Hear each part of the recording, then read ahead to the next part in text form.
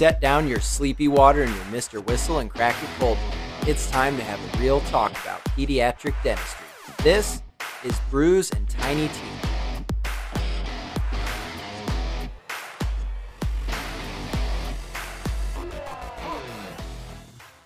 Cool. All right, you got a beer in front of you here?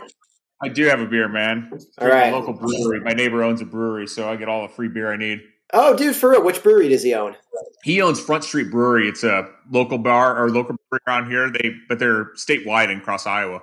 You know, I'm pretty sure I've had a couple of their beers in my Iowa days before, so that's cool. If you do Cherry Blonde Bomb, man, you love it. That's what Cherry Blonde Bomb. All right, I've got a few of my pumpkin porters left from Back Pocket, which you've been to Back Pocket in Coralville before, maybe? Yep, absolutely. Yeah.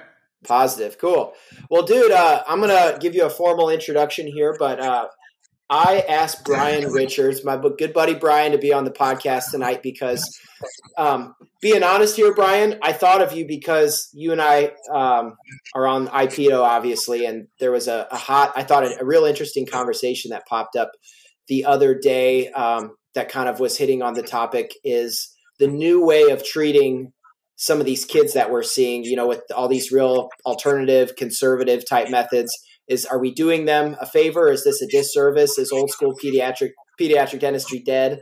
And I'm like, I need to get Brian on to talk about this and ruffle some feathers because this is, I have a deep respect for some of the old school tried and true pediatric dentistry methods. So I kind of wanted to open up that camera. I know you're not calling me old, Casey, right? No, okay. Let me back up. I don't want to trigger you into any sort of safe spaces over there. So I'll back up from that. We're good. No, man.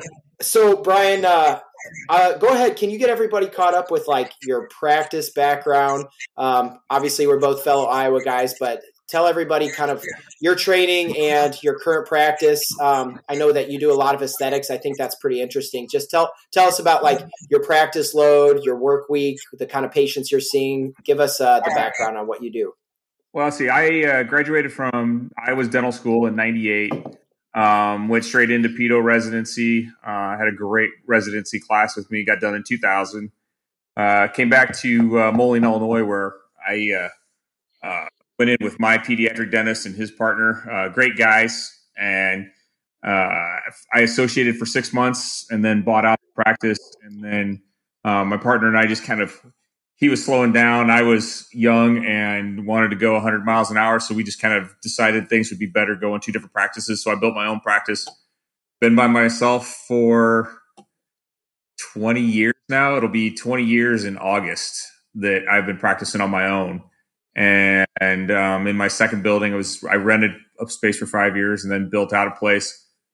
And the reason I built out a place was because I have some really good friends that are pretty big into cosmetics. And I was challenged to come out there as a pediatric dentist to learn how to do veneers. And I thought, that's something that might come in handy at some point. So I went out to Las Vegas to training institute called LVI, and I took the first class, which was a comprehensive aesthetic course, learning how to do veneers and how fast you could do basically a 10-unit veneer case.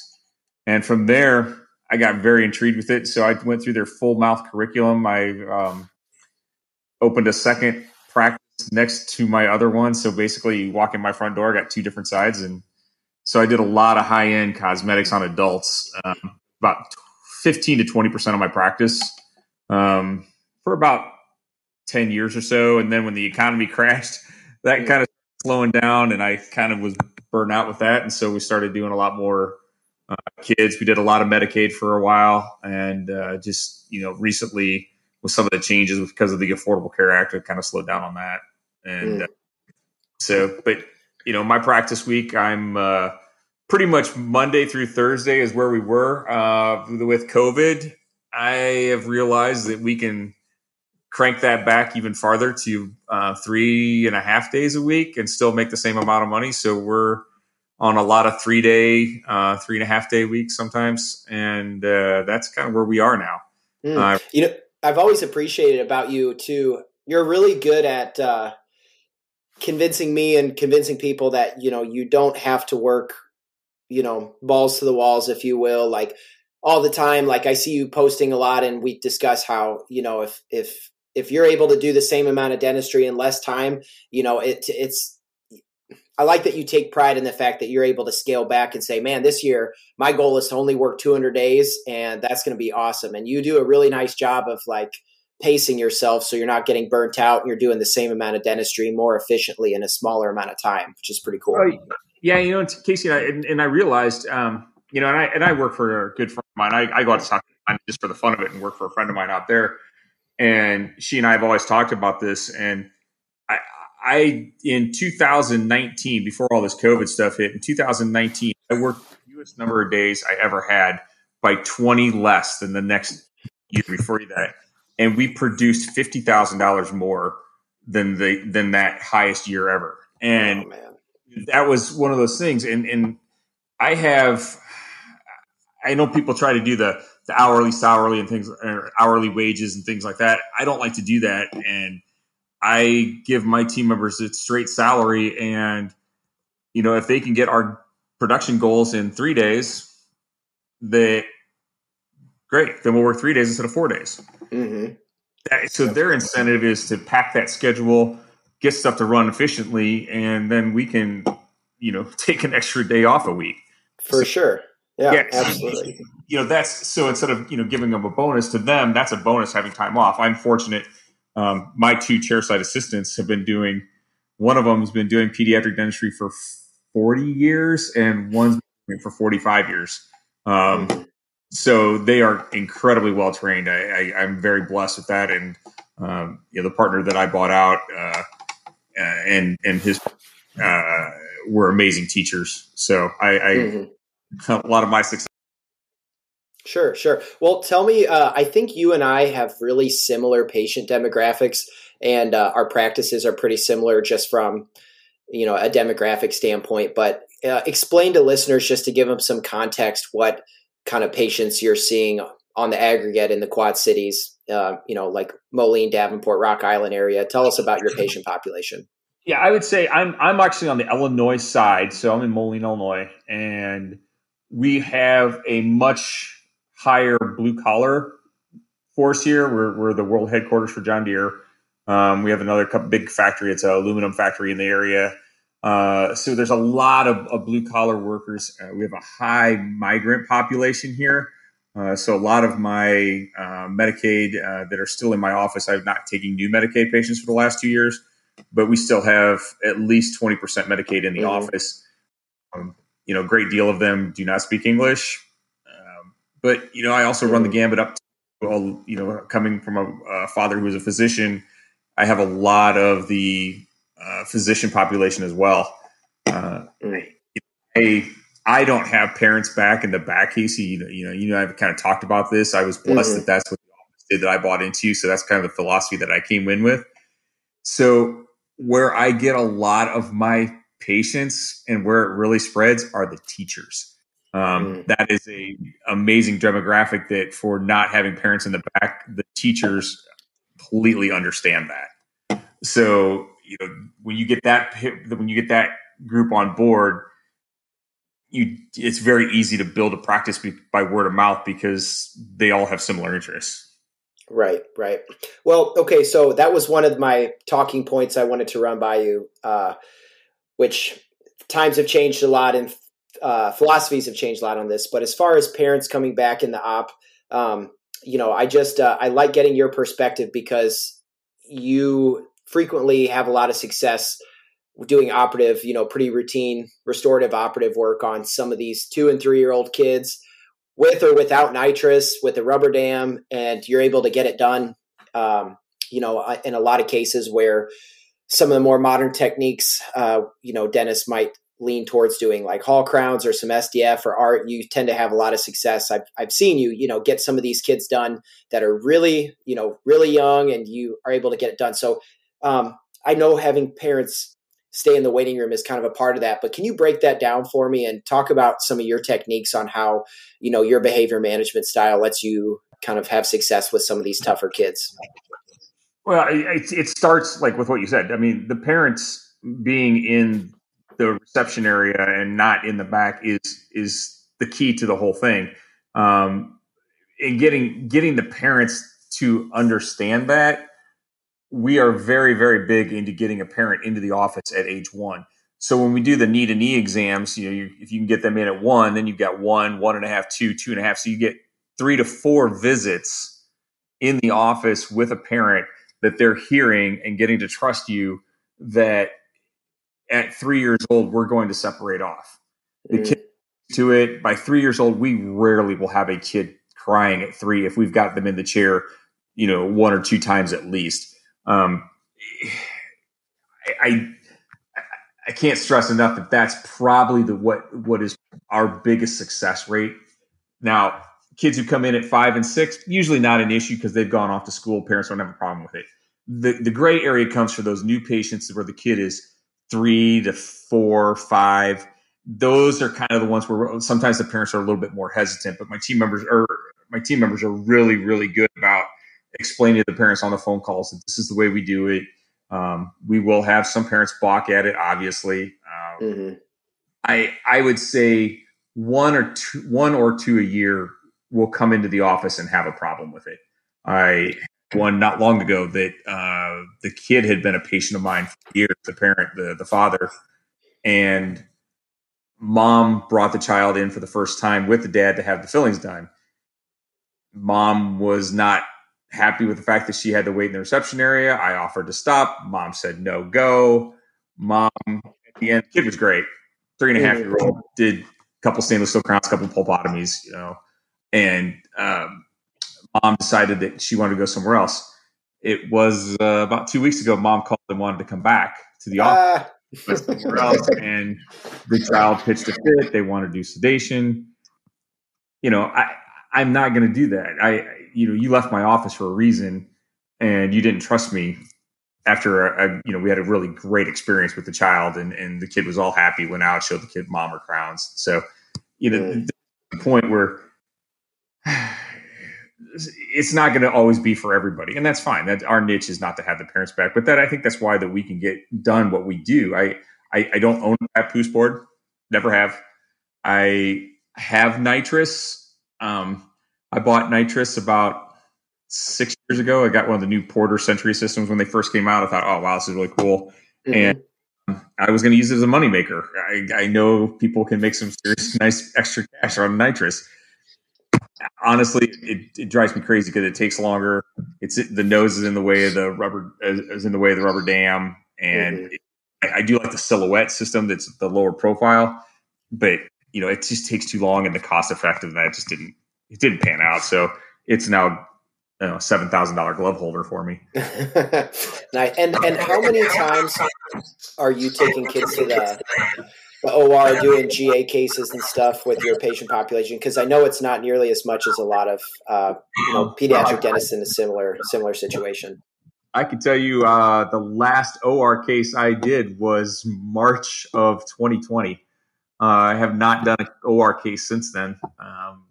So before that, I was probably doing maybe 20 a year, 20 total cases. I usually 2 cases. We do it on a Friday. That's what we do. I go to a hospital. I don't have an anesthesiologist come in. 90% of those were Medicaid patients. So, it was easy to get the insurance covered. But it's not my style. I don't like to go to the operating room. I don't like to sedate kids. And nothing against people who do. It's just not how we were trained at Iowa. And, our goal was to try it first. And I think that's the thing that I see happening, and what you and I have talked about a couple of times is the change in pediatric dentistry is to sedation dentistry and away from pediatric dentistry and behavior management. Again, nothing wrong with if that's what people want to do, but my beliefs are, especially some of these people that are some of the children that are 4, 5, 6-year-olds that have 4 quadrants and would go straight into sedation dentistry without at least trying traditional dentistry first. I think it would be amazing what people would find. Same thing with nitrous. I think there's a lot of nitrous used that doesn't need to be used. all power to people who want to use it, but is the nitrous really working on 75% of those? Did it really need to be done? Hey, if it makes money for people, great, rock on it. That's what you want to do. I'm obviously can demonstrate that we don't have crying kids. We don't have kids in papoose boards. We don't need the nitrous. But is it because I have such great skills? No, it's not that. It's because we had the parents out of the reception room. Now, really good team members with great skills at keeping those parents out there. So that's where a lot of our success comes in. And and again, where we'll come into the issue is you'll definitely have the parents that are pacing, wondering, okay, is my child doing okay? And those are the ones that we will have the parent come up and stand behind me. I have nothing to, it's nothing that the parents can't see.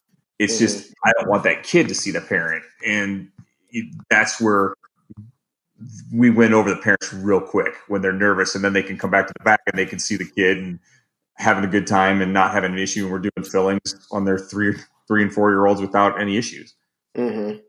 Yeah, I think I totally agree. I think there's a lot of truth in,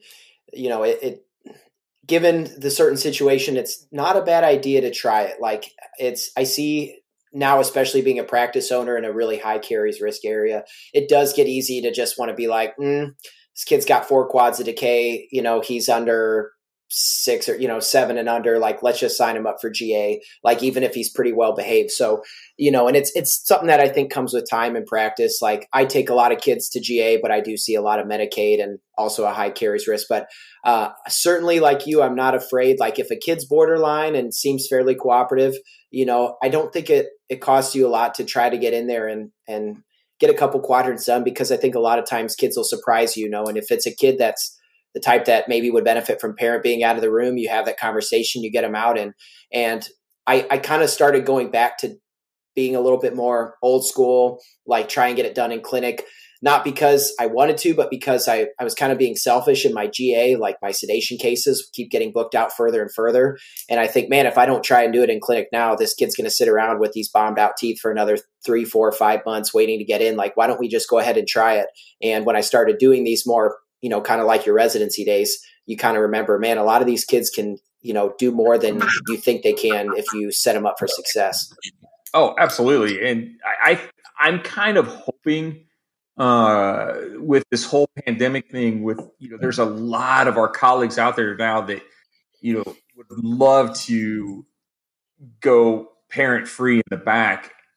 And I get personal messages all the time, Casey, that to put people under the bus or throw their names out there that on IPEDO, because that can get kind of a little iffy. Yeah, right. But I get a lot of people who ask me how we do it, and I've got an open door. Anybody who wants to ever come see how we do it, again, it's not me, it's my team members.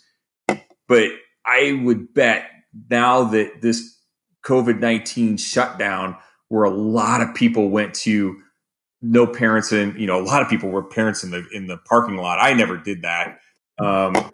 We still had at least one parent would come into the building, but I think you're going to find a lot of people that are going to be able to go, okay, this is the time. Now I've got the chance to do this transition into that. And I think see the sedation numbers start to go down because people realize, okay, I can get these kids done. These kids are great without the parents around. Right.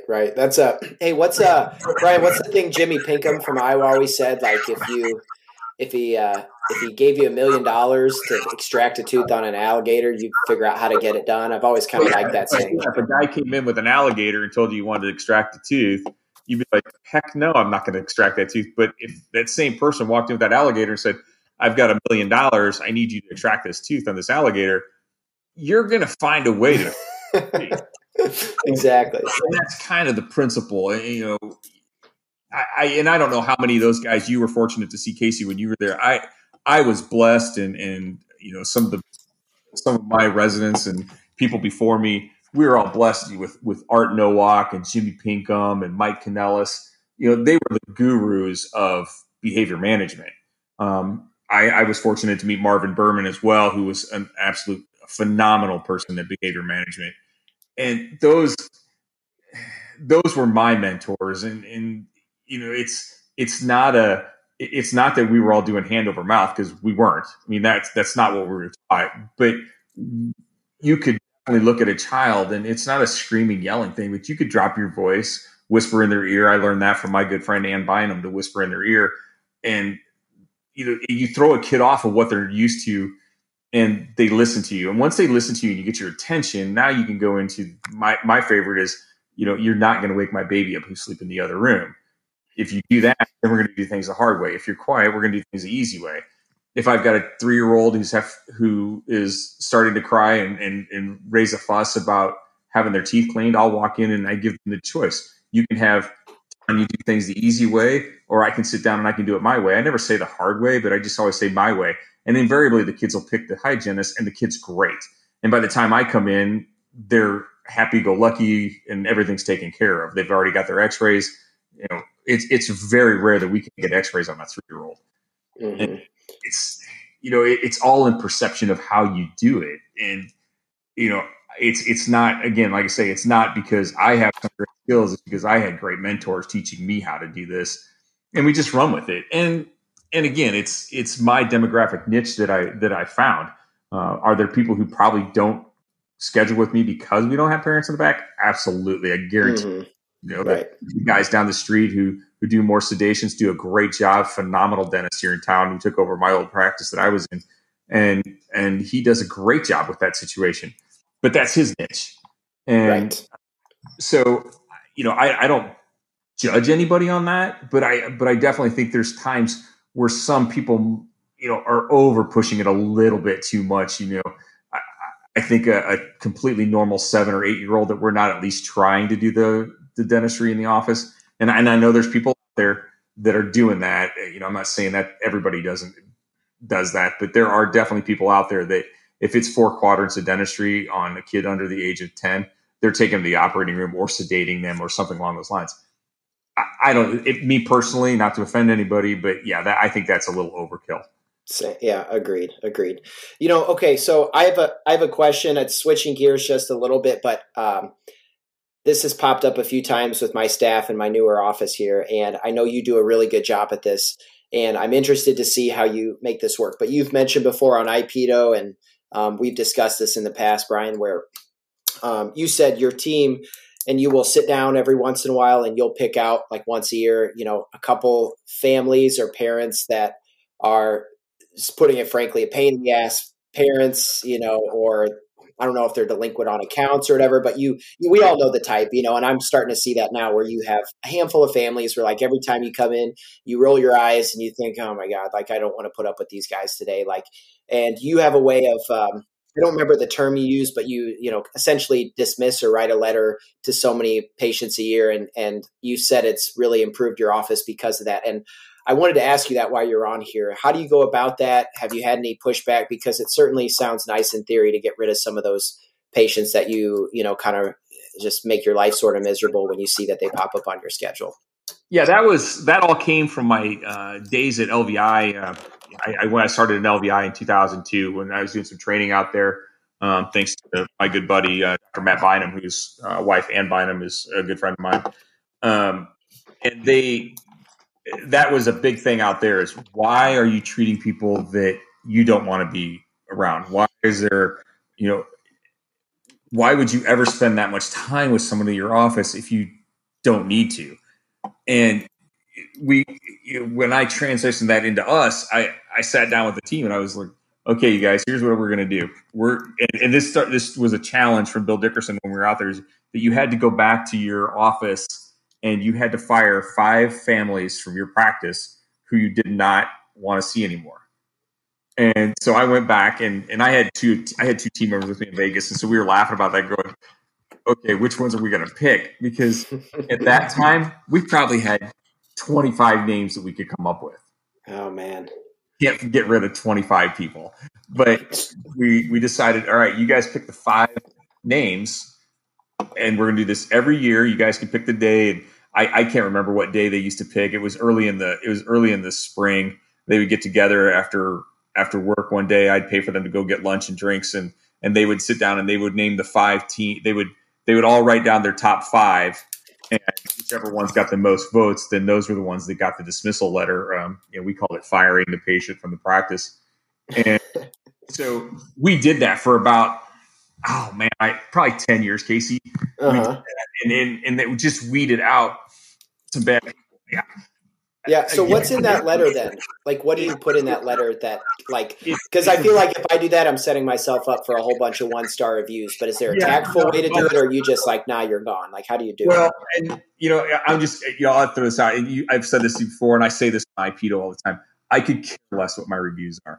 I honestly think that we've put way too much worry into Yelp reviews and things like that. Nowadays you can get all these services that, and I've got it now too, because I signed up a couple years ago.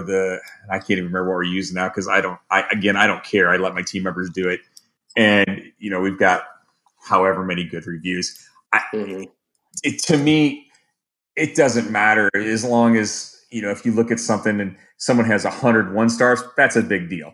But if you looked at somebody and they're a 4-star review and above, which almost everybody is going to be that, then I just don't put weight on that kind of stuff. So, sure. Let me be honest about that I don't care what my reviews are. I could care less. In fact, I didn't, until I went to this course a couple of years ago, I honestly didn't even know what my reviews were. I had never looked at it. But anyway, so the letter is actually, it's really generic. It just says, "Dear Mrs. and Mr. Smith, we've come to a point in our relationship where we don't feel that your desires and needs are the same as our practice philosophy. So at this time, we've decided to part ways. For the next 30 days from the receipt of this letter, we'll provide emergency care. But at this time, we ask that you seek a new practice dental home or something for your child." Yeah. I mean, it's as long as I can't. My old office manager wrote it out. It sounded great, but it's not. You don't want to give a lot of information there, because if you say something too, if you go too into it, now you start getting the thing caught up. If they just open the letter and say we've been dismissed from the practice, but it doesn't really say exactly, other than we have different practice philosophies. It's hard to get riled up about that. We're not if we go in there and say, we can't stand you and don't want you in the office. That's a different story. But we definitely do that. And now my team members, they just have carte blanche. If there's somebody on the schedule, and we don't really have that as much anymore. There's just we've whittled that down over the last, God, like I say, I think we started at 2002 was the first time we started that. So at this point now, if there's someone I don't like, we're just not going to see them. So we just don't have those names that make the hair stand up on the back of your neck. Everybody's dreading. You see them; they're on the schedule at 3:00, so the whole day that's all you're thinking about. I know the type, yeah. And that's the whole thing. And that's why I tell everybody, it's like, you know what? You don't want those people, and probably don't want the referrals from those kind of people. Right? Yeah, they're just going to draw more of the crazies that you don't need in your life. Everybody who's listening to them, they're probably similar personalities. Right. In fact, I just did this because there was one family that was a dear friend of mine from high school, and loved her to death. I saw her, I saw the husband, I saw the kids, but it was one of those, the team members weren't getting rid of them because they knew that this person and I were friends in high school. And so I finally told them, like, you guys are all worried about this, send a letter. And so we actually dismissed them. But they had moved away to a different town, but they still came back to see me. And I broached this, and I broached it on, like, I think it's time that you guys find somebody back home and got rid of them too. Because again, that was the one that every year it was coming up twice a year. And it was just like, no. Oh yeah. Eye roll.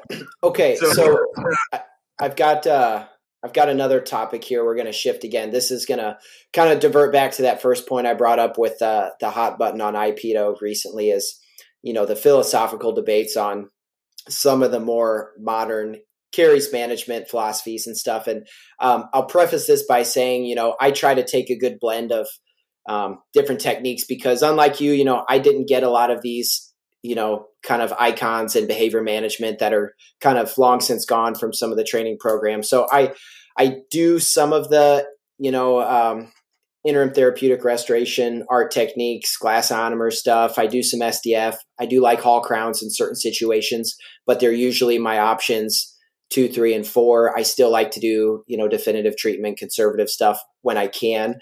And I'm not afraid to do a little voice control. I do behavior management, with more voice control with some kids. But my question to you was, let's dive into that. Are you doing any Hall crowns, SDF, or like, call it art or interim therapeutic, traumatic restorative techniques, like I call it my scoop and poop for some moms. Are you doing any of these techniques ever? Do you do them very selectively? Give me your thoughts on some of these techniques here. Okay, so yeah, art, and actually we learned art, and I don't know when art exactly started, but I know it was a pretty relatively new term. Mike Kanellis, and Casey, I don't know if you got to meet Mike when he was at the Dental School. I did, yeah. He taught a lot. He's great. Okay, so Mike was really big into art. But at that time, glass ionomers were horrid, absolutely horrid, and they didn't work real well. They didn't stay in real well, and so everything you were doing, you were redoing. So I never liked that because I wanted definitive treatment. I didn't want to have to go back in on a kid, and so I was never real big into art. Will I drill out a tooth occasionally if it's real small and I want to do something and do it without anesthetic? Yeah, I'll do that. But for the most part, 95% of the time, I'm going to numb that tooth up and I'm going to do complete caries removal and put for primary teeth. I use direct, use the hybrid. That was a big Kevin Donnelly thing back in mid 90s. Kevin was really big on that. I love it. I still love it. I have very, very, very few recurrent decaries in interproximal. Is that because of that material?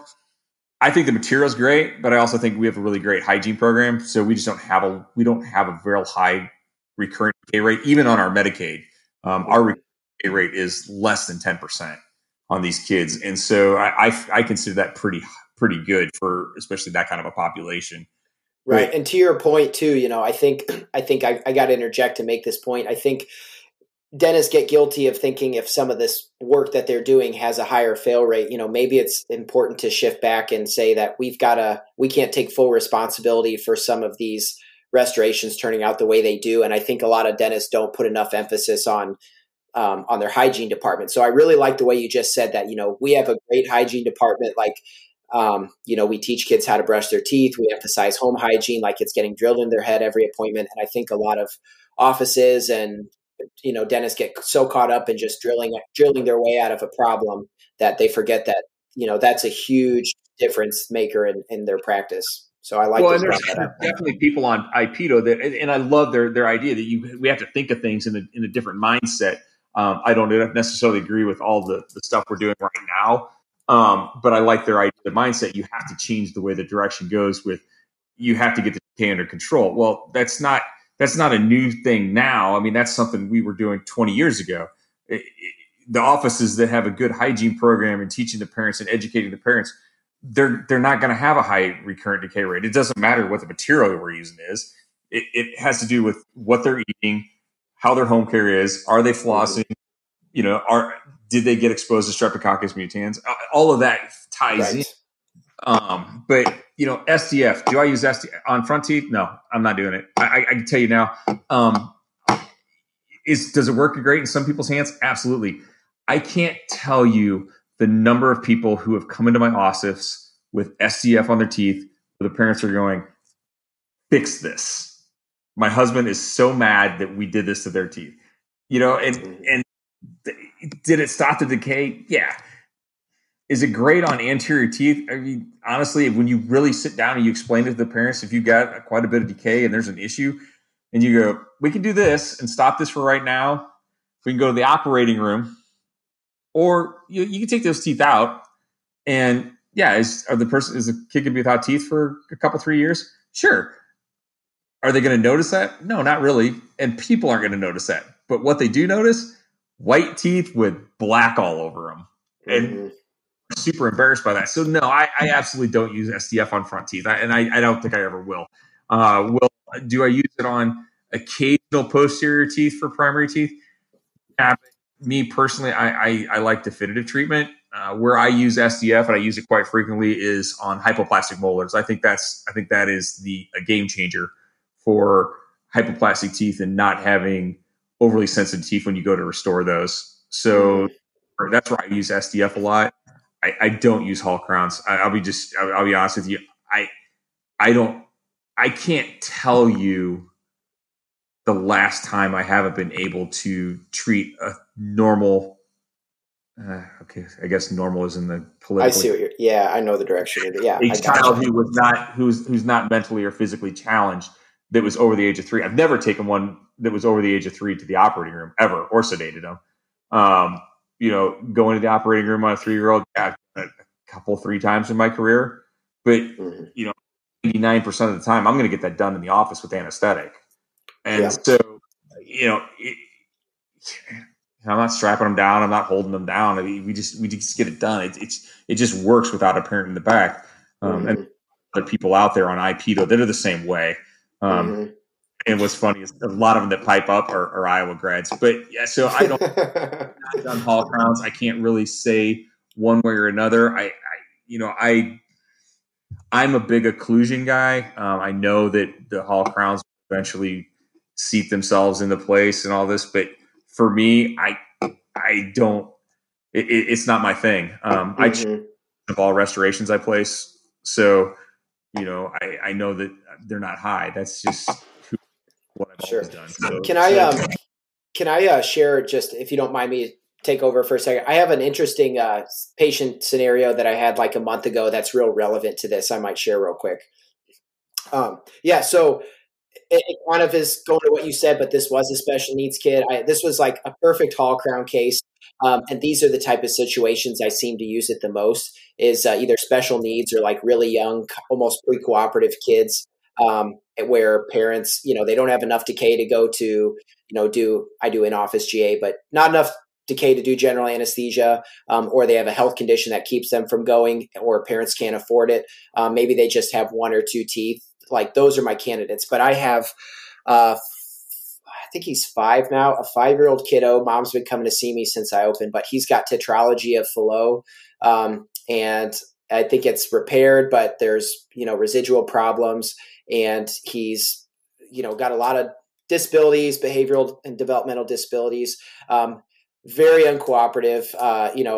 Every time he comes in, he's a cute kid, but he just throws a fit. He's a, big husky kid. Mom's really cool. But when he came to see me, K and T were like super broken down, hypoplastic, like not into the pulp. No way in hell you're getting x-rays on this kid. But he also is the type, like, you definitely, like, I obviously can't sedate him in office, and pretty much unless he's going to a big university setting, like, he's not getting sedated, and mom's a single mom and has private insurance. So it's just a combination of like really tough factors. And he is not cooperative, like spits, gags, rolls, that sort of thing. I don't keep a papoose board in office. So he was a great candidate, and it worked out really, really well. Like, we had him come in when he was fresh early in the morning, had a head holder and a molt, got him propped open. Mom held hands. I kind of walked her through what the appointment looked like. We sized up a few Hall crowns and, plopped him over K and T, got a nice, good tight fit, glass ionomer cement, key tack. And I just saw him for a recall a couple days ago.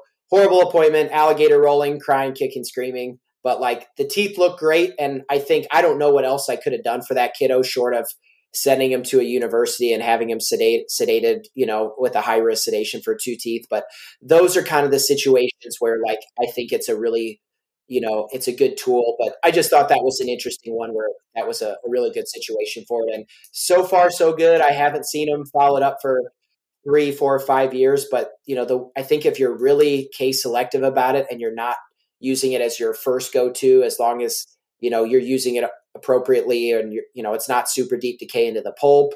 You make sure you're getting it seeded all the way. It's the appropriate, it's all about case selection. Then I think you can have pretty good success with them if done properly. Oh, absolutely, Casey. And exactly what you're saying is the exact reason why Hall Crown technique can be used. But exactly what you said is there are way too many people, I think, that are going first line of defense with that. That's my opinion. I know that's not going to be a popular opinion with some people, but if you've got a 4 or 5 year old that has a tooth that probably needs a stainless steel crown, and that's the route you go without trying it first, I don't know, man. To me, I'm a traditionalist. I take the decay out, get it done right, do it. It's what I would do on my kids' teeth. It's what I would do on my brother's kids' teeth. That's just my feelings. I don't think it's first line defense. I think it's something in our toolbox to use in the exact situation like you just said. Or a kid who's 2 or 3 that's pre-cooperative. Right. But exactly. Again, it comes back to I think, and I run into this the office I go to because parents are back for the recall exams, and there's a lot more kids that get scheduled for sedation because the kids act up a lot more. And the last thing you're going to do is look at that kid and go, you need to knock it off right now. When, it's our nature. We don't do that. And so you have the tendency to say, okay, we're going to, Mom, we're not going to be able to do this in the office. We're going to need to sedate your child. Yeah. And we run into that. And I honestly think that that's why all these techniques are becoming popular, is because we're afraid to use what we were taught back in the 80s, 90s, and 2000s, early 2000s. And so, it's been a big paradigm shift. I don't know what what your sedation training was. When we were at Iowa, we had nasal Versed. That was it. There were other guys who were using chloral hydrate and Demerol concoctions, and I think that probably worked great. I think people had great success with that kind of stuff. There weren't dental anesthesiologists coming into an IV sedation, but it's not fail safe. And when it goes great, it goes great. But when it goes wrong and it happens in your office, that's bad. And like the big hospital where you're right there when something goes wrong. So I don't know, man. That's it for me. It's something I never wanted to do in my office. I never wanted to take that chance. And I'm more of if I'm going to go to the operating room, I'm going to the hospital where it's going to be done with an anesthesiologist. And if there's a big problem, we're there in the hospital and we're good to go. Right. I think the voice control is it's going to be a lost art here pretty soon. And I don't do it as much as like, you and Todd Hebner, Mike, some of my mentors, I guess, if you would say, the guys that have been doing this a long time, because that was a bigger part of training because some of these sedation options weren't available. So you had to get it done. And, but you can comment on this as well, but I walk the line carefully with I call it my dad voice in office when I'm explaining it to moms, but you kind of get a read for like which kids are genuinely like really nervous and are maybe going to benefit from some laughing gas or sedation, versus which kids are just naughty and just don't get told no at home. So if I'm trying to read a kid out and the kid's got cavities, that they're cooperative, they're just naughty and they get everything they want at home. And I'm sensing that, I'll tell mom like, hey mom, when you see 1,000 kids, you get pretty good at reading some of them. And this is just a power play move on his part as he's trying to establish some control here. So what I think we need to do is, if it's okay with you, is when we bring him in to fix his cavities, I'm going to have you hang out in the waiting room. He seems like the type of kiddo that might do really well with a dad voice. And what I mean by that is like, if he's, I just need to set some ground rules for him. Hand's going to be on our belly. He's got to breathe through his nose. I don't want his voice up. And if he, breaks any of these rules, I'm just going to have to raise my voice and kind of get loud and stern with him so he knows what's going on. And half the time, as long as you prepare parents for that, moms are like, oh my God, absolutely. Like I have to do that with him all the time. That's what his dad does at home. Like that works great. Like you do your thing. And that way you don't just pull it out of nowhere on a kiddo. Cause I do have parents come back. Like I tell them they can if they want to. So I'm always conscientious. That's just my more modern style of doing it. But at least I think you can get into trouble if you don't warn them you're doing it. But I think it's an important skill to keep up, because there are a lot of kids that I can keep out of doing a sedation in my office because, kiddo, it's all a power play on their move. They get in the chair, they're going to try you out, size you up, and just see, is this guy really in control? And you tell him, hey, my rules here, buddy, hands go on her lap. And then first thing he does is he puts his hands up there like, hey, what did I tell you? Hands are going to go on her lap right now. We're done. You might play this game at home. You don't play that here. You're going to sit there and be quiet.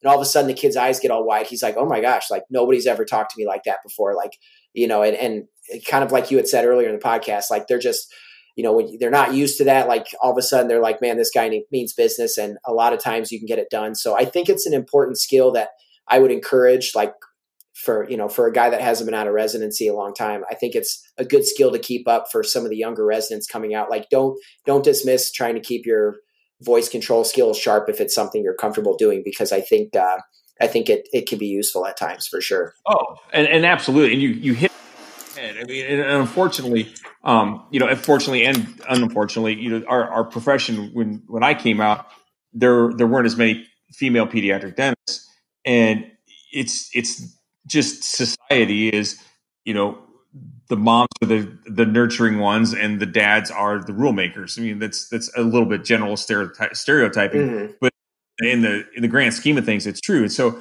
I think the man who has, and I never yell. It never works, but it's a drop your voice. This is how we're going to do this.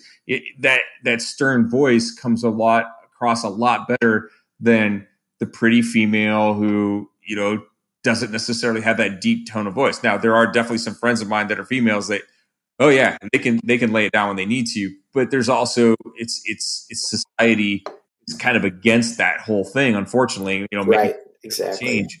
But that is where a voice control comes really handy for a guy. Mm-hmm. But again, whenever I drop my voice, within 15 seconds of doing that, I'm coming back with a really goofy, funny guy, and so it really keeps the kids off kilter. And mm-hmm. You can't just go as always the mean guy, because then it never comes back around. The kid never gets past that. Right. Which to me, I'll take all out screaming, kicking, crying over that hyperventilating, nervous thing that some kids do, because that one's hard to deal, because the kid's constantly shaking and it's hard to work. Yeah, I got to give a shout out. If anybody ever wants to see the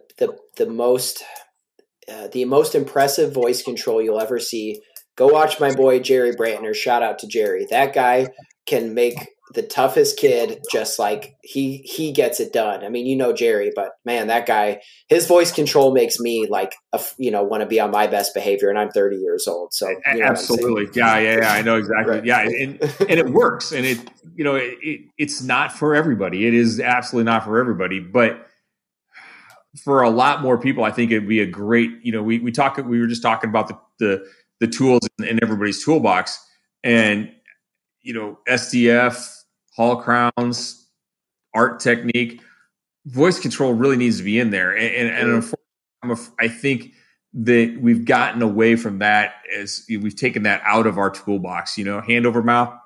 That was a really effective technique when, we saw that used, but is that worth it? No, not anymore.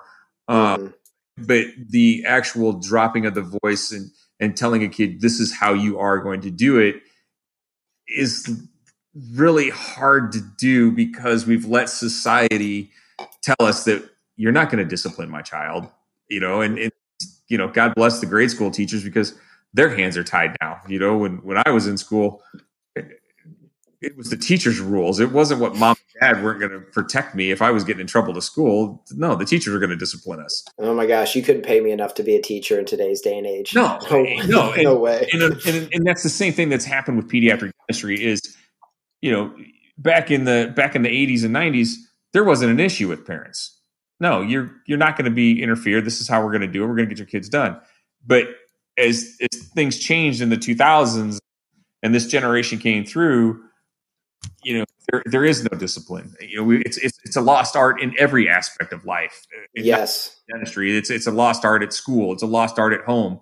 And the word no has has lost the vocabulary in a household in some places, unfortunately. Yeah. And it's, I think it's only going to get worse as kind of my millennial generation comes about, because they're, it's just an inherent nature of that. So I totally agree. Brian, I want to wrap this up with one last question, because I'd like to know your answer on this as I finish this last swig of my beer here. But being the old bull in the bullpen here, being out and doing this 20 or 30 years or however long you've doing it, when you look back, a lot of these listeners on this podcast are going to be guys kind of my age, residents, maybe a few dental students, but a lot of, young professionals, young pediatric dentists. So any big piece of advice, like if you had a biggest piece of advice you had to give to a young dentist, like if you were coming out of residency now in 2021 with the changing times, what advice would you give to a new, young, up and coming, fired up pedo grad coming out of training right now? I think the most important thing, you got to have fun. If you're not having fun, you got to figure that one out fast. I still enjoy the office. I am friends with my team. We'll go out, we'll get beers, we'll do things on the weekends together. I don't have a problem with that. You still have to keep a little bit of a fine line there, but you absolutely, you've got to be able to be friends with your team. To me, what's going to make your office run is your team. You have to find that good team. If you've got a cancer in your office, you got to cut that one out. I would definitely say that the not having families in your office that make you cringe. But the other thing is that I see happening right now, I see a lot of people grinding, doing 5-day weeks, doing Saturdays. It's not, I don't think I would ever go into that. Saturday is my family day, and I'm not going to sacrifice my time to work on Saturdays. I don't know what you're doing for hours, Casey, but not Saturdays. No, yeah, if I ever tell you I'm doing Saturdays, you just come drive down here. And no, man, I think I would. I think it's probably a good thing you just said that, because we'd spend the next 5 minutes me bitch slapping you. For that. Yeah, that'd be a bad deal. Yeah, no Saturdays. But I listened to, you brought up Todd Hepner, who I think is a phenomenal guy. I love him to death. He and I were in residency together. I thought he's a great clinician. But there was a time when Todd was running 5 days a week and he was packed. And I'm like, dude, what are you doing? If you're dude, he still does. He's still 5 days a week. I mean, that man works harder than any, and he runs like 70 kids a day. Like, I'm like, Todd, you're going to take like 10 years off your life doing this, but that's just, he only knows one speed, and it's just.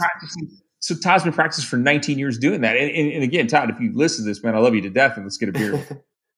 He's one of my good buddies, so it's cool. Yeah. And again, like I say, Todd and I were real tight in residency, and I like the guy a lot, and he's a phenomenal guy. He does a great practice. But, there comes a point when if you're that busy, to me, I'm raising my fees. I'm going to drop some insurance companies. I'm going to raise my fees, and I'm going to do that same amount of production in 4 days versus 5 days.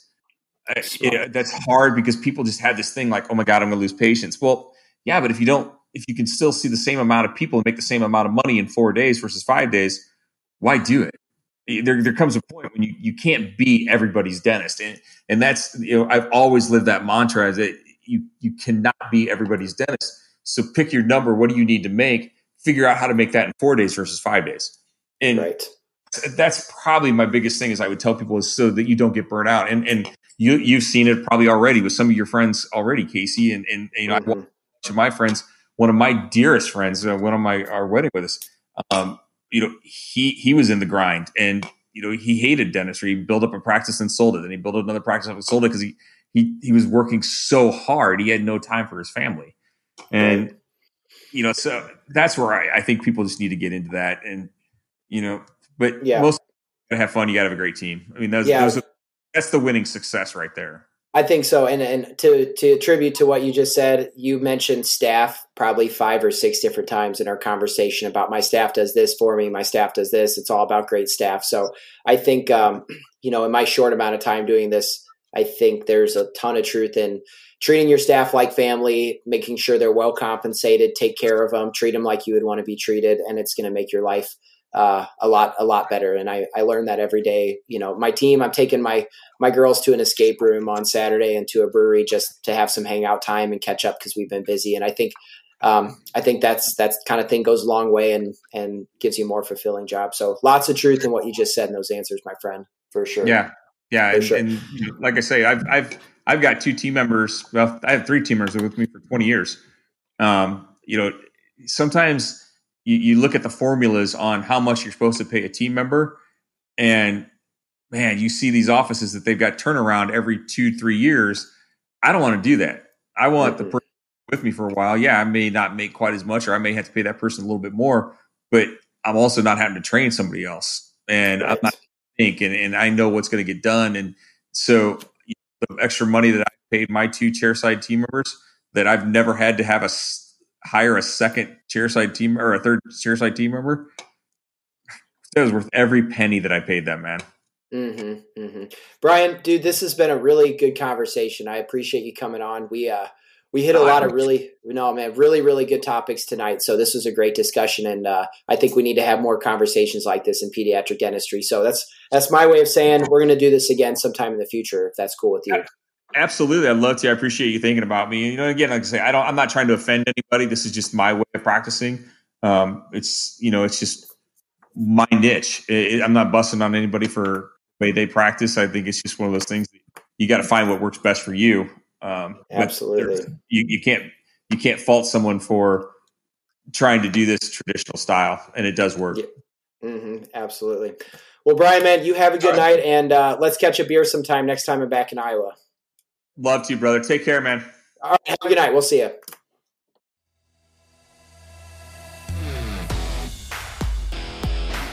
Thanks for listening to Brews and Tiny Teeth.